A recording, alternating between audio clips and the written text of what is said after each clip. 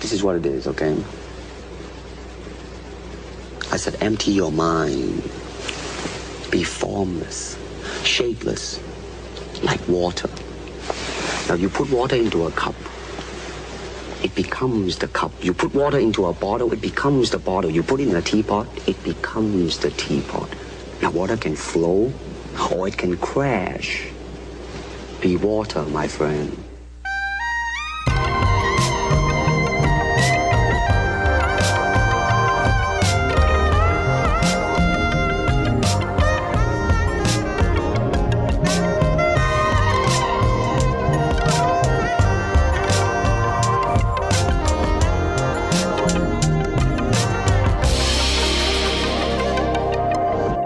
What is going on, everyone? How y'all doing?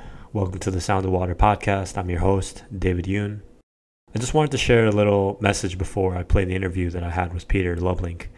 I think as I reflect, the older I get, I begin to realize more and more that as a Christian, regardless of what my political views are or what I believe to be my unique spiritual gifts, what my calling is in life is to love others unconditionally. Bethany Kids is an amazing Christian charity that focuses on providing pediatric care across Africa, and I believe that they truly live out the values of loving others the way that Christ loved us.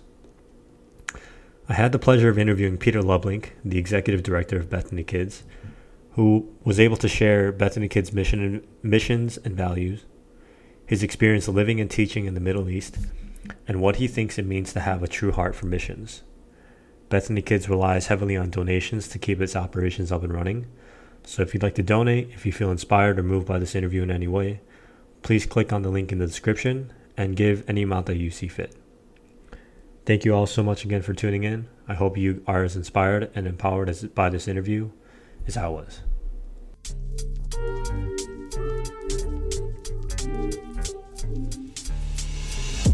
This is what it is, okay?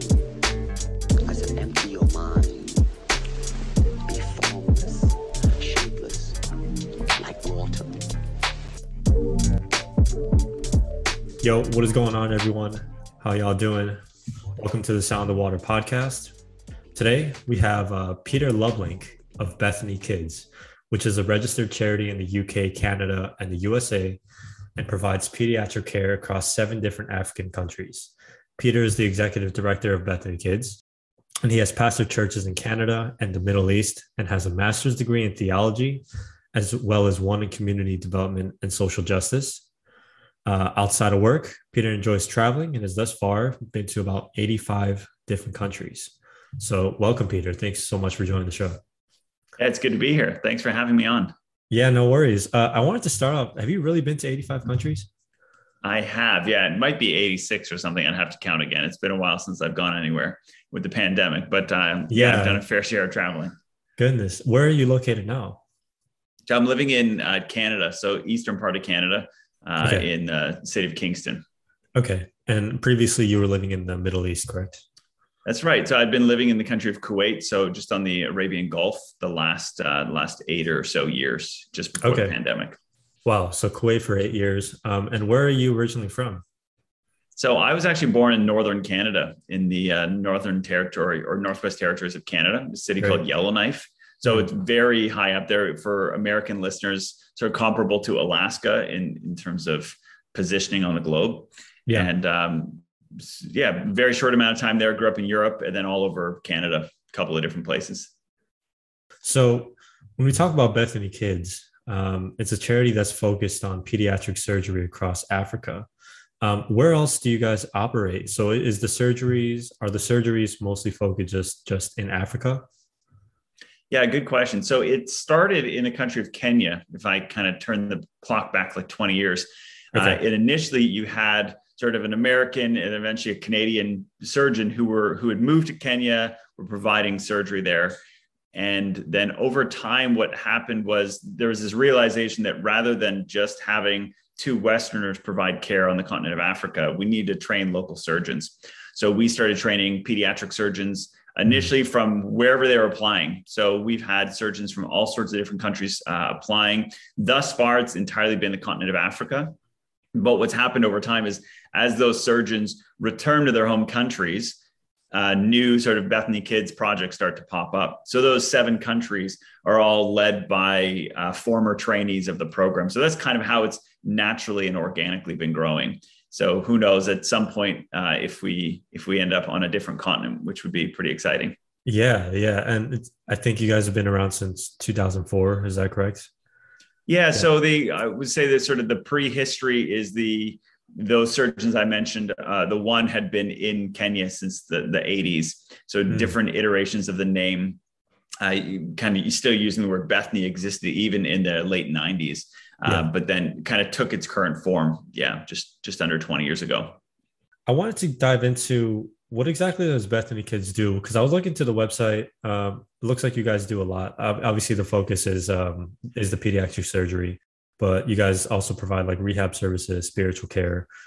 So really, can you go into what exactly you guys do? What is the purpose? And, how is all of that going right now we're in the middle of a global pandemic. So how is that going right now?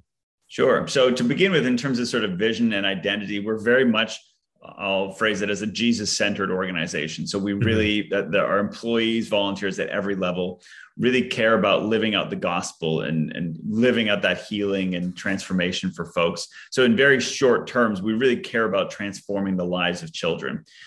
Kids who otherwise would have very little options in life, because when you have a medical condition, not only does that impact you, but your entire family.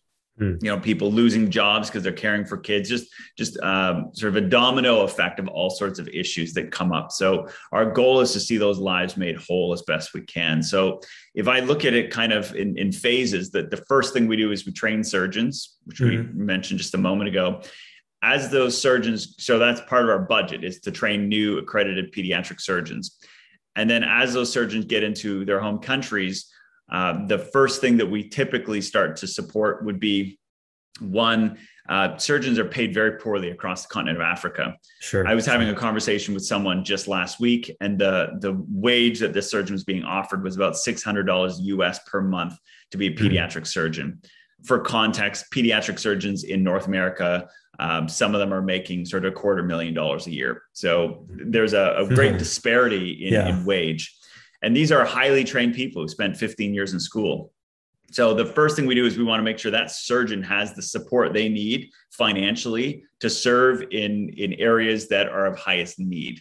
So we will provide like a top up to them financially to say, if you're willing to work in this mission hospital or in this area of really critical care, then we will help back you financially in whatever way that we can. So that's kind of, we've trained them, we support them specifically. Then the next wave, if you could call it that, would be that any child who comes to that person's hospital and cannot afford even the $100, $200 for the surgery, we'll pay that cost. And that's actually the biggest amount of, we'll say, budget that we have in a given year. Probably something like 60% of everything we spend is on children's hospital bills. They show up, they need the surgery. We know they need the surgery, but they just can't afford it. And we don't want to turn them away. So we get them that care.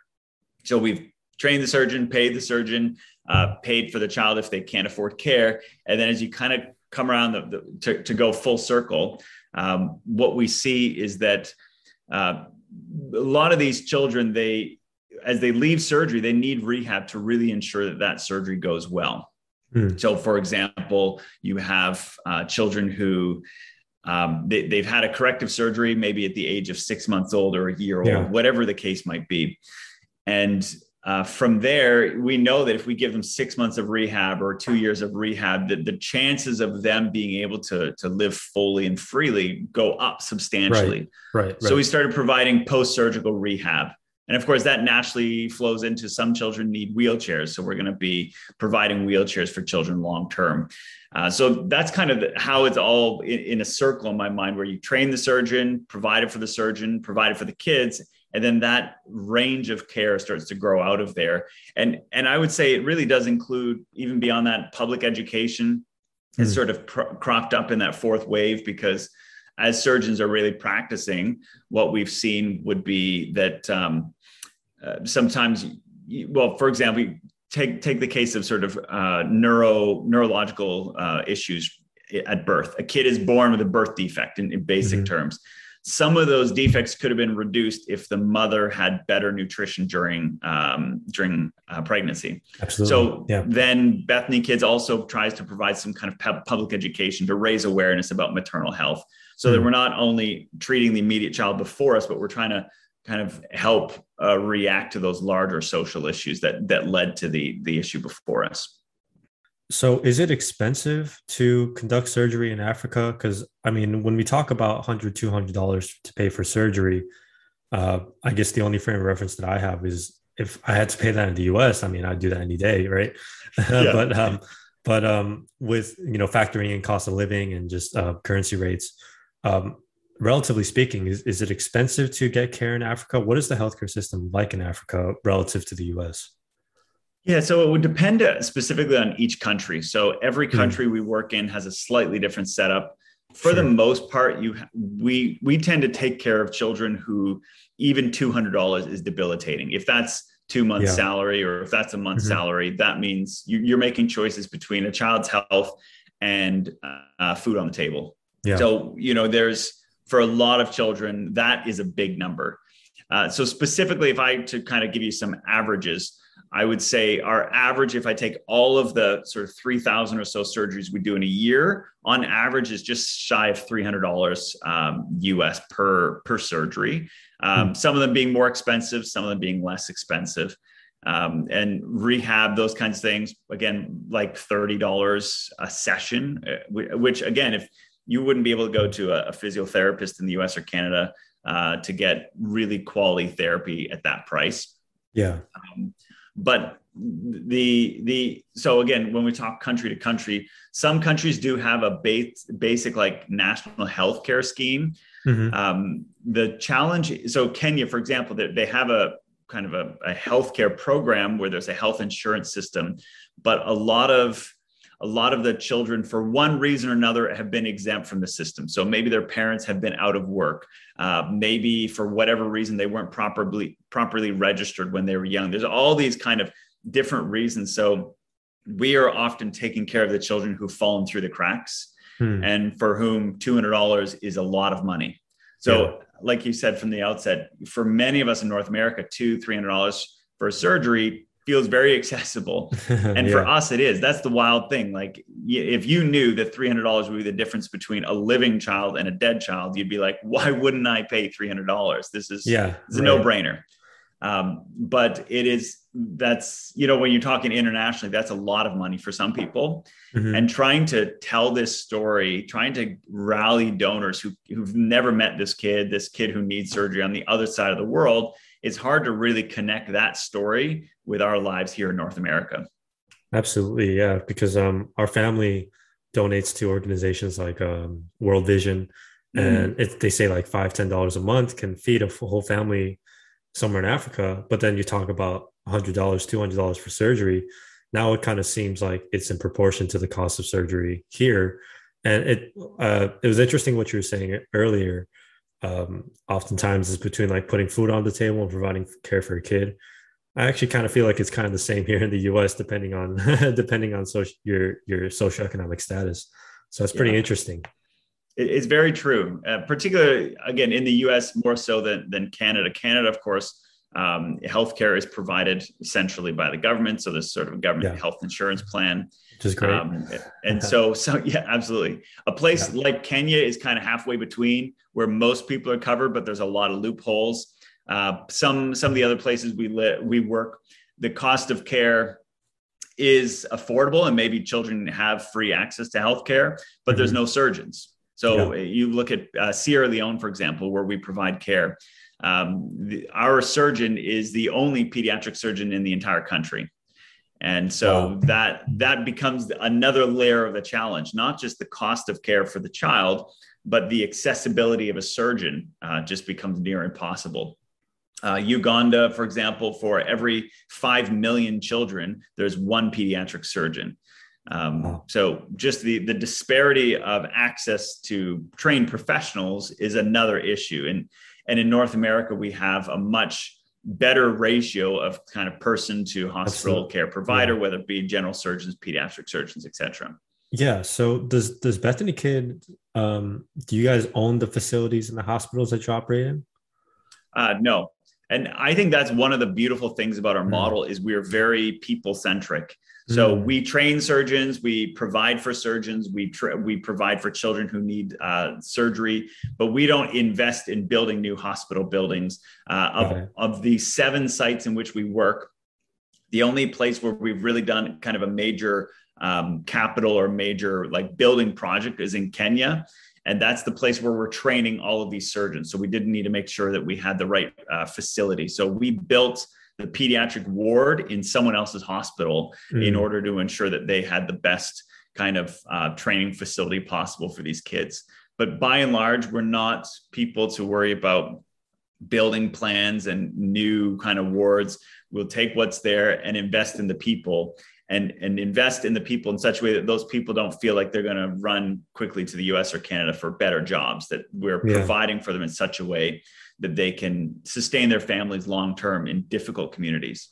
Got it. Yeah. So as executive director of the organization, what is your role, and do you play a role at all in I guess recruiting and trying to get physicians and surgeons over to work for Bethany Kids? Yeah. So to get to the first question, I don't have to worry too much about getting surgeons over there because Hmm. the vast majority of our surgeons are living in their home countries. Got Even it. the person, so of the 7 countries, only one of the countries has a foreigner in their surgical staff. The rest of them are, in Uganda, it's a Ugandan. In Sierra Leone, it's someone from Sierra Leone. The only exception would be in our training center in Kajabe, where we have 2 Americans who are part of the faculty of training. But they work for a Kenyan. So one of our graduates from years ago is now the person who's heading up the program.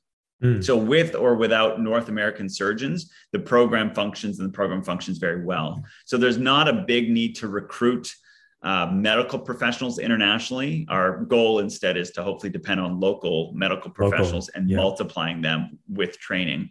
So then the second part of your question about funding, that's the big thing. Yeah. There's I have to say it would almost be easier for me to recruit someone who said, "Oh, I would love to travel. That sounds so interesting and exotic. I would love to do that." And I'd say, "Listen, I don't need you to travel, but I would love for you to donate to help a local surgeon." They're like, "Ooh, yeah, bit busy." Yeah. Yeah. Right? Right. So I actually find that raising money is harder than kind of trying to find a Western surgeon to go over because there's no, you and I are sitting here in North America and you can maybe people auto debit from their account and it feels so far away and maybe they never see the people there that are either being trained or the children receiving care. So it can be difficult to raise awareness. And there's a Mhm. number of well-established charities, particularly within the sort of Christian nonprofit sector, that most churches have tended to they're already in a tight relationship with. So I do find it very difficult to introduce this very specific cause like kids surgery. And they're Yeah. like, well, I'm going to pay for kids' food or with this other charity or that charity. Mm, So I do find it is hard to really get new donors excited about it. And all of our money comes from donations, right? In North yeah. America, some people who've been with us for many, many years, some churches, some individuals. And it is not an easy thing to have a new person sign up. Even if I was on a podcast a couple months ago and the host themselves was like, wow, this is incredible.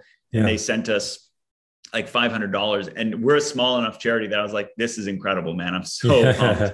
Right. Just again, it's an issue of scale. When you're smaller like us, every little bit that comes in the door just feels like it's a huge blessing. We're still, I remember seeing like this Instagram video about what happens when you support small businesses, and someone came in and they did their business. And when they left, the 2 clerks were like high-fiving and like all excited, like, hey, this is Yeah. incredible. What a day. Right. And I feel like that's still the same for us when, we sign up a new monthly donor, Yeah. or when we get a new kind of first time donation, there's still this like, wow, this is incredible. This is Yeah. really beautiful. And we haven't taken that for granted. It's still very, very exciting. Absolutely. So, are you normally traveling and making pitches to churches and people about the organization? And how has that been during COVID with everything being so remote and travel being restricted? Yeah, that's a perfect question. So first, I should admit that I started with Bethany Kids the same month that the pandemic really had an impact in North America. So my entire experience within the organization has been pandemic infused, if I can phrase it that way. Yeah. So I have never traveled on behalf of Bethany Kids. I had been to our sites before, or one of our sites before the pandemic started, before I even started working for Bethany Kids. But since the pandemic, it's been working from home in the basement. So there's no going out to churches and speaking. And that has had a very big impact on the kind of work that we do. Because if I compare, we'll say, a podcast to, say, showing up in a church, in both cases, you get the chance to share your story to an audience. On a podcast, you share it and people are listening, maybe they're in the car and they think, oh, cool, that's great. And then they turn off the podcast, they go into the grocery store, they get their groceries, and they move on with the rest of their day. Right. Absolutely. Very few people who listen to a podcast think, wow, I should do something, and I'm gonna engage. But if I had gone to a church and spent the same amount of time at a church, you get all these people in the lobby like, hey, wow, that was so cool. I would love to hear more. How can I connect? And you get that lobby experience of church where people are like milling around talking, that doesn't always happen in the online spaces. So I think it has had an incredibly negative impact on our ability to tell our story in a way where people become long-term supporters. Yeah. You get a lot of people online who are like, hey, cool, I'm going to cheer for you. People follow our Instagram and like things. And there's that level of engagement. But actually seeing those people go from liking a post to, sending money so that a surgery can be done, that is still a big gap, particularly during a pandemic. So what is next for Bethany Kids then? What's in the plans for the strategic expansion of the charity? So one of the things that I guess most excites me is now that you have these different surgeons who have been in their home countries for a couple of years, the vision and the dreams in terms of the future just continue to grow. So Uganda, if I can use that as an example, because that's an area we're really focused on right now. When we first started doing surgeries, there was like 100 a year. Last year, and every year got more. Last year was 900. This year, we've already surpassed 900, and it's only the summer. Yeah. So you see this exponential growth. So we have put together a kind of a vision strategy for Uganda that really started with the vision and plan and strategy of the local surgeon. And then we're just kind of helping shape it and make sure it's got the legs. So now it's kind of trying to fund that. So it's like this great idea has come up out of Uganda. We've put it into a little brochure and kind of set out the budget to say, here's what realistically this project is going to cost. And then now we've got the work is on myself and our North American staff to try to fund that, to see if we can't get people to be excited about it. And then hopefully one by one, each of those countries will go through the same process where we'll establish the key kind of goals that the surgeon has. We'll think about what are the specific issues that they're facing, because every country is, of course, very different. And in one places, wheelchairs might be the next best step, and somewhere else it could be something quite different. So we're kind of really measuring what is the best strategy for each place. Yeah. And then packaging that up in a way that a Western audience can maybe understand, and hopefully try to share that with them. If vaccination rates were higher, we'd probably be doing more traveling in North America. But as I see it, it feels like the Delta variant is on this kind of trajectory. Swooping in, yeah. So it feels like we're in this for long haul, and we've got to find ways to really recruit new small and medium-sized donors throughout the pandemic, because that idea of going back into churches and speaking in person feels like that's still a bit of a ways off. Yeah, absolutely. Yeah. So I'm curious, have you always been in mission work? So I know that you've lived the past 8 years in the Middle East. You were a teacher and then leading a communication firm, which was also providing strategic service or strategic marketing services to charities. And then previously you were a pastor. So you are a pastor. You have you have a master's in theological studies. So have you always been in mission work? What kind of led you to go into mission work? Yeah, I think that hopefully, like a lot of Christians, you look at your own skill sets and you look at the world around you and you think, how can I help? Right. I Mm-hmm. mean, sometimes we get this sense that like, oh, special people are called to make this world a better place. It's like, no, anyone who claims to follow Jesus is called to be part of a kind of a transforming influence in this world. And so when I first finished university, our initial thought was, oh, maybe we'll serve for a couple of years. At the time, we even thought about serving in Europe, just anywhere where there was an opportunity to help others. We ended up working with the Salvation Army, and we were there for maybe 6 years and had an incredible time. Yeah. Throughout that time, Salvation Army it's like halfway between a charity and a church, where they're doing social action work within communities. And then there's kind of a church gathering. So we pastored a church on the West Coast of Canada for a number of years with the Salvation Army.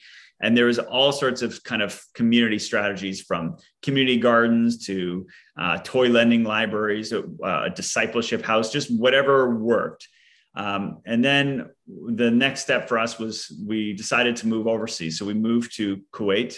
And initially, again, just as teachers, right? We just moved there as teachers. But as a Christian, as someone who cares about this stuff, after a while, you're volunteering in a local church, you're doing what all of us would be doing. And then the pastor who'd been leading the church suddenly was like, yo, my visa's expired. I got to leave.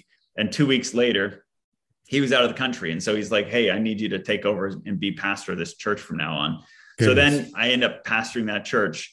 And again, I think to myself, you don't need to move to Kuwait or to Uganda or to Kenya to be in missions. I think wherever you show up, it doesn't really matter where you live, just wherever you are, you're meant to actually be a part of a transforming influence in the world, in your community, in your city. Mm-hmm. So wherever my wife and I have lived, that has been the plan. And so here we are back in Canada, and again, trying to invest in planting a local church while also really staying connected globally through Bethany Kids. What led you to Kuwait? I'm curious. Like, why did you guys, like, how did you guys decide upon Kuwait? Seems like kind of a random place. Yeah. And honestly, yes, just a random series of events. There were some beautiful people we knew there who had worked there as teachers and had a really meaningful time there. We'd actually visited there once on our way to India and just visited with some friends there for a couple of days and thought, this is incredibly different from anything that we're familiar with, but somehow feels incredibly beautiful and a place we'd like to call home for a while. And so, when there's always the push and pull factors. I think we knew that our time with the Salvation Army was sort of coming to an end. We felt like, okay, we have done some amazing things here. We've really enjoyed the experience, but we feel like maybe it's time for something new. So we were looking around, and that opportunity sort of presented itself. And it's amazing because, that if we had been offered a chance to work in Vietnam or elsewhere, we might have taken that, and that could have set our paths on a whole new trajectory. But we took that opportunity, and just incredible, really beautiful time. Yeah, I can imagine. I mean, just living in a different country, I can imagine, or just somewhere like the Middle East and doing that kind of work, I can imagine just kind of changes your perspective on the world. So I'm curious, just because you have some experience living out in the Middle East, what's your take on what's going on in Afghanistan right now? Yeah. So good question. I mean, I should admit, I lived in the Arabian Gulf, which culturally is quite distinct from Afghanistan, which is almost more like Central Asia in terms of culture. And of course, it's not Arabic speaking. So there's quite a few big cultural gaps between it. But I would say that, as always, Christians should be very concerned anytime other people in the world are suffering. In whatever way we should always be asking the questions of ourselves, like, is there something we can do? Is there a way that we can help others? Is there something we can do to alleviate poverty? And it's very much a humanitarian crisis, what's happening there. And, it's interesting what catches the attention of Westerners, because, Yemen, as another Middle Eastern state, has been in a state of absolute chaos and humanitarian disaster for years. Yeah. But no one really seems to care. Afghanistan is very much in our kind of consciousness in North America, because a big part of it, it's our fault. Like, as North Americans, we funded, not only did we fund the Taliban in order to chase out the Soviets years ago, and then things went awry, and then we went there for whatever reason. A lot of outside decisions were made. And so sometimes you think, well, it's not my responsibility. And to one degree, right, someone else's government is not necessarily your responsibility, except in this case, a huge part of the story, the modern experience of Afghani people is directly connected to, in this case, specifically US foreign policy. Yeah. And so while the church need not dictate national policy from anyone, we should be a force for love and for good and for justice. And so when you see the footage of people trying to cram into airplanes, when you see that, it should grieve us. It should cause us to mourn and say, like, what have we done? Right. Yeah. Regardless of whose fault it is, regardless of what has happened, it should leave us with an attitude of just really, we should be moved. We should be upset. We shouldn't be happy. We shouldn't be pointing fingers either. We should be saying, so what can we do now as the church globally? Bigger than any one nation on earth, the church globally is this massive movement of people that should be able to sort of move resources to make things possible to help others. So I think there are some organizations that are doing their best to try to make the world a better place. And that's what I would say is probably true, and hopefully true for any place on earth, that from Afghanistan to Yemen to Sierra Leone to Mali, like wherever there are people suffering, the church should care, and we should be doing something to make people's lives better. Yeah, I 100% agree there. How close were you to those kind of issues when you were out living in the Middle East? So I know you probably saw a lot of things firsthand. That's obviously very different from the West. Yep. Right. The Gulf is interesting. The Gulf is extremely wealthy as a like little group of countries. So Saudi Arabia, Qatar, Bahrain, United Arab Emirates, those Kuwait are a very wealthy stretch of countries. And what makes some of the things that make them interesting would be that in almost every one of the countries, with the exception of Saudi Arabia, the national population is the minority in the country. So Kuwait and Qatar, some of these places, 1/3 of the country are passport holding citizens. The other 2/3 are migrant workers like myself, who are just there for a couple of years. So that makes them quite interesting. Why is that? Why is that the makeup? I think when people have a lot of money, they find themselves not wanting to do jobs that are difficult. Sure. So they import a lot of labor, everything from street cleaning to maids around the house, to teachers like myself, to engineers, to college professors, just a huge imported labor force. The difference between, say, the Gulf and North America, for example, is when you talk about immigration to the US, that often ends in a passport. So someone can move, even myself as a Canadian, or say I'm coming from East Asia, West Asia, Central Asia, wherever I'm coming from, I could move to the US. And within a couple of years, if I file the right paperwork, I could become a citizen, and I would have a passport, and I would have every other right that any other citizen has. Yeah. And my kids, would also be born into that. I could live in the Gulf for 50 years and be a grandparent of children born in the Gulf. Those children would never have citizenship in the Gulf. It is strictly, if your father is of that nationality, you get a passport. So that is kind of a political or geopolitical reality of those states. And then, of course, they're all extremely religious. So conservatively quite religious. That means there's tends to be either written or unwritten dress codes around quote unquote modesty. So all of those things kind of define aspects of the Gulf. And the Gulf is quite distinct from, say, Iraq or Lebanon, or even as far as Afghanistan, because poverty is measured quite differently. So there's a geographic proximity, but it's not, they're still kind of worlds away. So while we were in Kuwait, I traveled to Iraq twice, and one just before ISIS started taking over. And then once after ISIS had a pretty strong foothold in northern Iraq. So I was able to travel to some of these places that did have some distinct challenges that they were facing, but again, kind of worlds away from the borders of some of those wealthier states. So they share, of course, they share religion, they share some cultural attributes, but the borders are not porous. There's kind of, you don't have there almost no refugees would be in the Gulf states from places like Afghanistan, Syria, Iraq. So what is it like doing mission work out in those countries? Because I imagine that maybe the reception to Christian work out in an area where I'm guessing the majority of the religious makeup is not Christian. Is that right? Is it mostly? That's right. Mostly. Yeah. And if I could sort of, for context, there are many places in the world where religious conversion is illegal and punishable by law.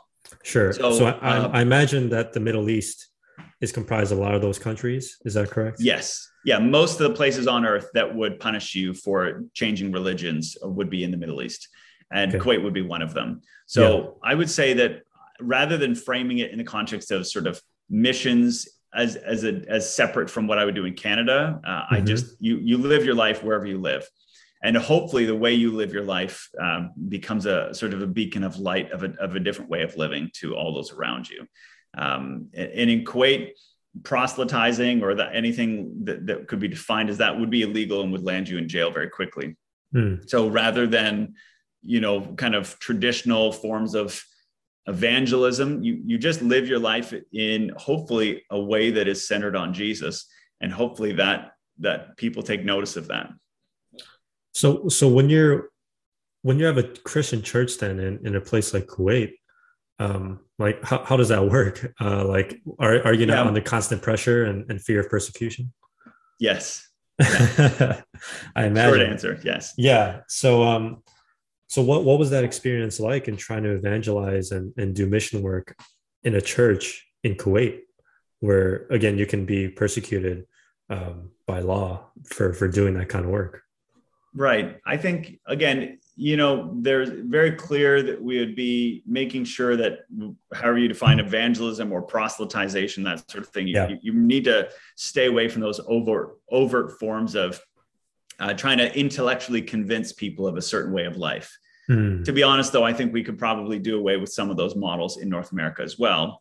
And instead, I think if we have communities that are truly loving and grace-filled communities, and they're really life-giving to people, as churches should be, right? In every city in North America, we have churches that should be a sanctuary of sort of beauty and love and grace and mercy.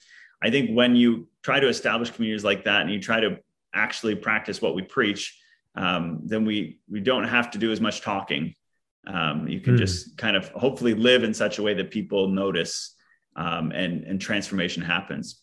And again, a place like Kuwait, I would say that for the most part, the government doesn't care too much what foreigners are doing when foreigners are hanging out with foreigners. And when 2/3 of the country are foreigners, that's a lot of foreigners to think about. Where you would be in a real pickle in any of those states is if it was perceived that you were intentionally hanging out and trying to sort of convert local people. I think those people would have a much, if a church really cared about trying to share Jesus stories with communities around the world, I think you needn't get on a plane and go for a missions trip someplace. A place like United States has so many foreign exchange students, has so many opportunities to spend time with the rest of the world. I mean, it's an incredible advantage and would save mission budgets a lot of money to go, I think of how many foreign exchange students, they're looking to have a meal with someone. They're looking to learn the language in North America. They're looking to have a place to do the laundry so they don't have to go to the laundromat. Like there's so many opportunities and there's no rules in a place like North America. So if someone really cares about missions to sort of Middle Eastern people, I would say save your flight tickets and go to any major university in the US and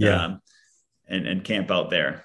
I think it's interesting what your answer was there, because when I feel like when we talk about missions in at least the US, you talk about going overseas and you're usually there for like what, like a week, maybe a month at most. And you're there solely to just really go hard on evangelizing, spreading the good news, and then you leave. Whereas it seems like your approach, at least in your personal life, is like go there and live out the gospel and hope that um, I guess that act in a way is like you through your actions planting the seed and hope that God kind of does the rest. Whereas I think the more Western way to look at it is like go there and really try to be the ones like shoving it down their throats, and then hope that inspires some kind of change in the community. So I just think that that's an interesting answer that you gave there, and I think that kind of goes into my next question about understanding like what goes into the heart of being like a missionary and being doing missions work. Because again, it does seem like, at least the way that I've traditionally thought about missions work, is if you live in the US, you leave your country to go to a poorer country, often kind of like with the savior complex mentality of like, okay, like we are better than these people, we're richer, these people are like lost and we need to go spread the gospel to them, and we're going to go save them, and then we're going to come back. And I've always thought that that was it's an interesting way to think about it, because I don't think, first of all, I don't think we should view people like that, like, oh, like we just need to go save them and then come back. So I'm curious to hear your take on like, what do you think goes into having the right heart to do missions work and be a missionary, and really not be so aggressive into your approach of like, okay, I'm going to go into this country, shove it down their throat, come back, and then come home and feel good about myself. Yeah. No, I think you've raised a lot of important things, because I think there's issues of racism in there. There's issues of sort of colonialism, that like, there's just a lot of layers that have kind of tainted sharing the gospel and made it even harder in 2021 than it was years ago because of the mess that we've made. So what I would say is that I think it's important that we stop making a distinction between the word Christian and the word missionary, because they're the same. If you say you're a Christian, that means you're following the teachings of Jesus, right? And following in the teachings of Jesus implies that you're actually living differently and loving your neighbor, loving your enemies, and praying for those who persecute you. Like there's a whole list of things that happen if you choose to follow Jesus. And Jesus sort of, I think of conversations like Jesus looking at his disciples like, oh, you say you love me. Great. So then go feed my sheep. Every Christian is a missionary. Like that those words are synonymous. They're people who follow Jesus. The church should be seen as the called out people who are called out of this world and with a specific function or mission or mandate. So again, I would say all Christians are missionaries, and should behave as such. And I think we need to stop seeing geography as the kind of key definitive factor of how we see missions. That is, I don't think it particularly matters where you live. There are people in your neighborhood, there are people in my neighborhood who need to have this transformative experience of love. Now, absolutely, there are countries in this world that could use a little bit of extra assistance. That's why organizations like Bethany Kids exist. But you notice that the vast majority of even these missionary surgeons are all people in their home countries. So again, in Madagascar, who better qualified to serve in Madagascar for us than someone from Madagascar? There's no foreigner in Madagascar working with Bethany Kids. The same is true in Sierra Leone, Zambia, Uganda, Cameroon, Ethiopia. Like that, our model is to hopefully empower and inspire local people to really carry this on in ways that as a foreigner, I wouldn't be able to do. There's language, there's culture, there's all sorts of other issues that are going to be complicated. So again, all Christians are missionaries. I don't know how much geography really matters because, again, in the context of the United States, you have people from all around the world showing up into the United States. So if your passion is to see people from around the world have a transformative experience with Jesus, then help those people who show up at your borders, because there's your opportunity. You didn't even have to get on a plane, so your costs are really limited. And maybe you're going to have, maybe you're in the South of the United States and you meet someone from El Salvador and you have an incredible experience. And maybe eventually that person goes back to El Salvador. support that person as they go back and help them have the financial resources to be a missionary in their hometown, because they're the most qualified to serve in their home country. So I think there's ways we can do it that are less condescending, ways that are less kind of rooted in our racist and colonial past. I think the big thing is to see that all of us have this mission to love God and to love others. So regardless of where you are on the planet, that's the same thing, right? Mm-hmm. Your call, my call, we're in different countries. It's the same thing. We've got a hurting world and we're called to love them. So wherever you are, we got to get to that. And it doesn't have to cost a lot of money, and it doesn't have to require a plane ticket. Sometimes those things can be helpful. Again, I think of Bethany Kids as an example of an organization that started with a couple of foreigners doing amazing work. Mm-hmm. But very quickly, way before I ever showed up, they made the decision to shift their focus to be empowering and inspiring local people. And I think any organization doing that kind of work, that is really where we've got to be. Because then it's no longer Canada and the US are the kind of the church senders and the rest of the world are receivers, but this realization that the church is global. And you and I are part of the same church that my colleagues in Kenya or Uganda are part of. And none of us, there's no hierarchy of, who's closest to Jesus or something. There's just like, we are one kingdom that transcends borders. When I think about missions, I've always been someone who believes that, like you said, you have to be able to help locally before you help, beyond the borders of where you live. Because like here in Austin, Texas, homelessness here is like, it's a really big problem.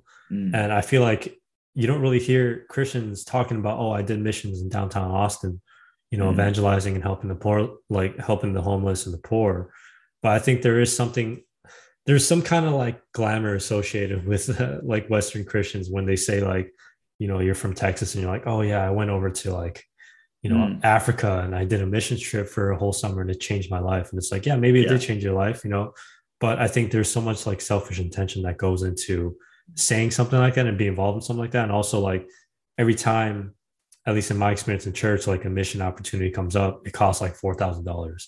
And then as someone in youth group, your parents not going to pay for that, Yeah. And the thing I would add is like, I clearly like going overseas. I like traveling around the world. Yeah. I've been to a lot of places and those were not, missions trips per se. That's just me going around the world traveling. And I think if you have the opportunity to travel, by all means do that. But we need to disassociate international travel, which some of us love, from mission, because international travel is optional for the church. Yeah. Mission is not. Mission is definitive. It's central to who we are, to our identity. You don't have to get on a plane to do that. Travel, international travel, that's a perk. That's a privilege. If you have that opportunity and you can use it, by all means, do that. But don't for a second think that is missions. And as you said, helping long-term, and I don't just mean 2 weeks showing up with a couple, bags of sandwiches, but long-term investing in communities like Austin that might be facing challenges. Absolutely. Like show up as the church, like churches need to be showing up everywhere. And we don't need to always think about a flight to do it. You think of that, the missions trip in church youth group you talked about, $4,000, how many surgeries could I have performed?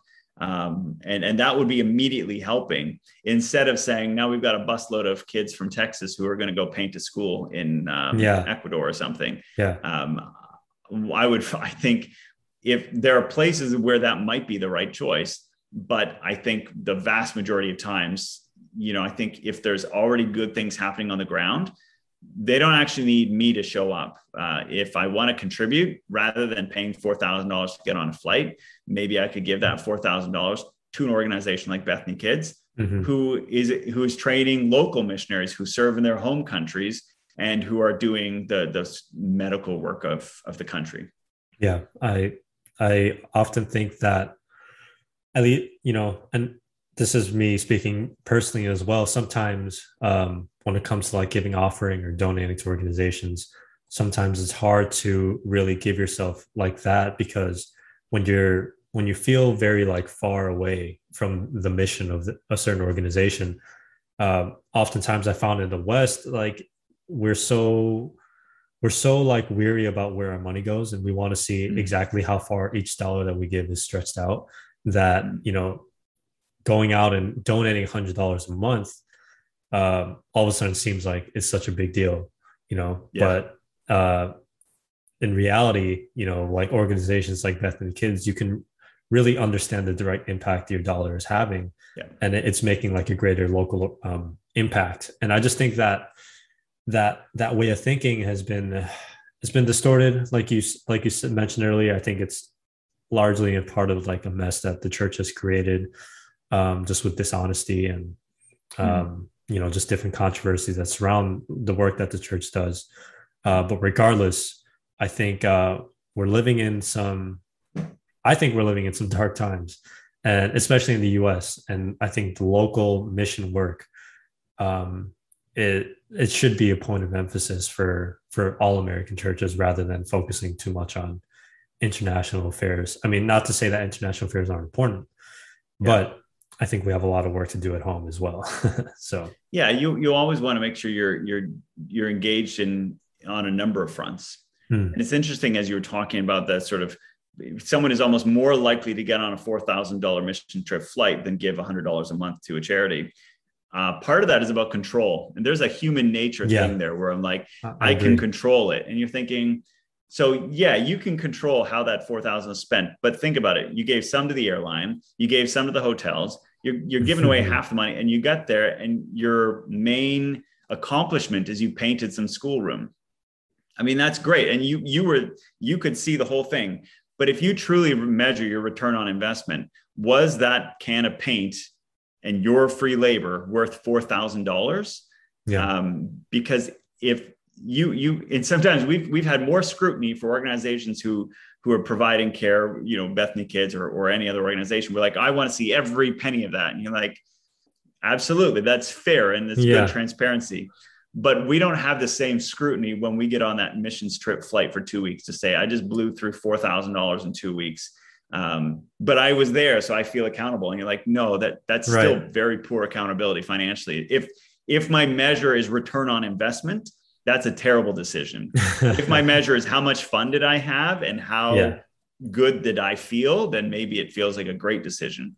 So it raises questions of like, when we give to organizations, what exactly is our purpose in giving? What's our return on investment we're hoping for? Is it that the world is made better, that the gospel of Jesus is proclaimed? Or is it that we feel a sense of, I feel good, I feel amazing, because I think a lot of people, they give so that they feel great. And that's a very different reason for giving. And I think as a church, we should be giving for far different reasons. Right. Yeah. It's a lot of virtue signaling that happens, especially in the world of social media. But yes, I find it quite easy for, again, we said that earlier, people will very quickly share our stuff and be like, oh, this is important, so important, you should care. And I'm like, so should you. Like, thanks for sharing our stuff. Yeah, do something.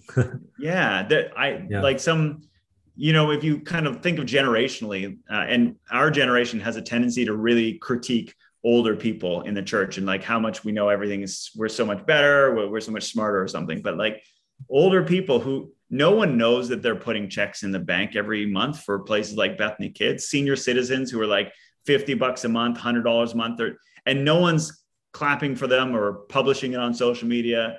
And then you'll have someone on social media, they'll donate like $20 and there'll be a whole post about how great they are. And you're like, there's a different way to do it. And as much as we critique the older generation, they have modeled this humility and this generosity in ways that I think we have a lot to learn from them. Yeah, I always rock with the old school way of doing things, because like I said, I think the world of social media is great, where it's like I think there are some positives to sharing. Like if I were to donate, maybe that could inspire someone else who sees it and they're like, oh wow, whether it's for selfish reasons or not. I kind of take the Paul approach of like, whether the gospel is shared in the wrong ways or the right ways, we just have to rejoice that it's being shared anyways. I try to view it that way. But I gotta say, it's kind of annoying to see sometimes. It's like, why can't you just give and just let it be that, right? And then just just give. You don't need absolutely. There's again, every generation, there's great things that we as younger people bring to the church and to the table. Absolutely. Mm-hmm. But I think we give the older generation a hard time on a lot of things. And we probably still have a lot to learn from them in terms of their consistency with generosity and humility. You have, again, I think of these older people that they've maybe never left to go on some mission trip. They've never left the continent, but they give money to a mission organization on the opposite side of the planet because they care about the gospel. And no one knows. They just sit there quietly doing it. We could learn from that. Yeah. Yeah. It's like you've been mentioning throughout, it's how you live out the actions of the gospel to hope to inspire. And also, one of my favorite passages is when Jesus talks about prayer. And he says, don't be like the Pharisees who go out and like they be in their chest and out in front of everyone trying to get attention. But when you pray, go do it in secret, because the rewards that you get for doing that in secret will be much more than you could imagine. But perhaps that's a conversation for another time. I think it does raise like an important thing in this sort of consistency, because if I go around and shout things from the rooftop about you should believe in Jesus or you're going to hell, or however I want to phrase it, maybe people will ignore me, but also maybe people will notice me, and they're now going to look at my life, and suddenly the microscope is there. And they're going to be looking to make sure that my life is consistent with the words that I've been speaking. I think it is a far more impactful approach to ensure that our life is consistent with the teachings of Jesus, because that alone shakes things up. You start wandering around being less self-centered, being generous, loving your enemies. You start loving your enemies, the world is going to take notice. It does not take long for that is so countercultural. That is not the ways of this world, to love others the way that Jesus calls us to. You live like that, you are going to get an invitation to share your story. And it will be the exact opposite of me trying to shove information into someone's face who doesn't want to hear it. You live in a way that's consistent with the gospel. People will ask you why. People will invite you to share. I think that's the approach we've got to be taking, regardless of what continent we're working on. So before we go into some closing remarks, I'm curious to ask, what are the biggest challenges that you faced just in living overseas and doing mission work, and I guess really expanding your comfort zone and dedicating your life to these kind of causes? What are some of the biggest challenges that you've gone through? I would say that I can't think of major challenges, but historically, I could think of some right now, but historically, I just think that each opportunity that's presented to you, there's certainly something to learn and some kind of layers to be shed, layers of fear or anxiety or whatever it is of our nature that needs to be worked on. So I would say, regardless of where I've worked or lived, each experience has hopefully informed me and challenged me and made me a better version of myself. And I think that's probably true for most people. In terms of challenges right now, I would say, and it's this thing that we've been picking up on a few times, is, I'm trying to raise money for a cause that exists on the opposite side of the planet in a nation or a group of nations here in North America that cares a lot about image, cares a lot about themselves, and there's no value in me coming across as like self-righteous, like, oh, my cause is bigger than your cause and you should help, otherwise you're a terrible person. Like, that's not going to help. But I do find the sort of individualism and narcissism of North America is tough to try to share stories of like, hey, you should give your money so that some kid you'll never meet can walk again. And it's like, well, that doesn't look good on my social media. I find that's a challenge. Raising money in a pandemic is not easy, because there are a lot of people who've lost work, who don't have a source of income, who would love to contribute to a cause like this, but they don't have the ability to right now. So just finding ways to navigate this new world of fundraising in an era that is more and more complex. The people who have money don't want to share it. The people who don't have money wish they could. And the people who have money think they don't have enough money to share, right? They're like, oh, I only have a $300,000 job, or I only have $60,000 a year in salary. And you're like, $50 a month, $100 a month, like you were saving lives. But most people seem to think it's not for them, or someone else will do it for them. Someone else will do it. Some rich person will come in and save the day. And you're like, no, it's individuals, when we gather together as the global church, where real change happens. So that is the biggest challenge for me today in missions, is really raising that awareness and funding for projects that matter. Man, I feel like you're preaching to me directly on that. People who with no money wish they could give, people who have it don't think they have. And I think you described, just human nature, and also just the Western Christian mentality, or maybe just the Western mentality in general. Yeah. So before we close here, I always like to ask our guests to just drop some closing remarks on just anything that you feel like sharing. Just any closing remarks that you might have. Yeah, first of all, let me just say thank you to you and to anyone who's made it this far in the podcast, because we can fill our heads with a lot of stuff every day, and we can cruise through Netflix shows so quickly. So thank you to you and to anyone who's paying attention, because you're already kind of setting yourself up in a way that's, you're open to changing your perspective. You're listening, you're eager to learn. So thank you. I would say that even before I started working for Bethany Kids, I saw it as an incredible organization. It's this small, unique little charity that has a pretty small footprint in the world, but every year, thousands of surgeries are being done. Every year, we're training local missionaries who live in their home countries, who are transforming their communities. Absolutely incredible. And so if anyone who's listening can help, honestly, it would fill us with joy. Again, I think like the high-fiving in that Instagram video I saw, that when someone gives to this cause, we're still just so grateful, so appreciative. And we're just very excited about it. So if you can help, whoever's listening, know that we need it. There are big projects that we have that will literally transform lives, and they can only happen if we have people coming to the table in countries who have money, who are willing to share. Love that. Well, Peter, thank you so much for your time. Again, this was Peter Lublink, the Executive Director of Bethany Kids. Thank you so much for your time, Peter. My pleasure. Thank you all for tuning in for another episode of Sound of Water podcast, and we will catch you next time. Peace.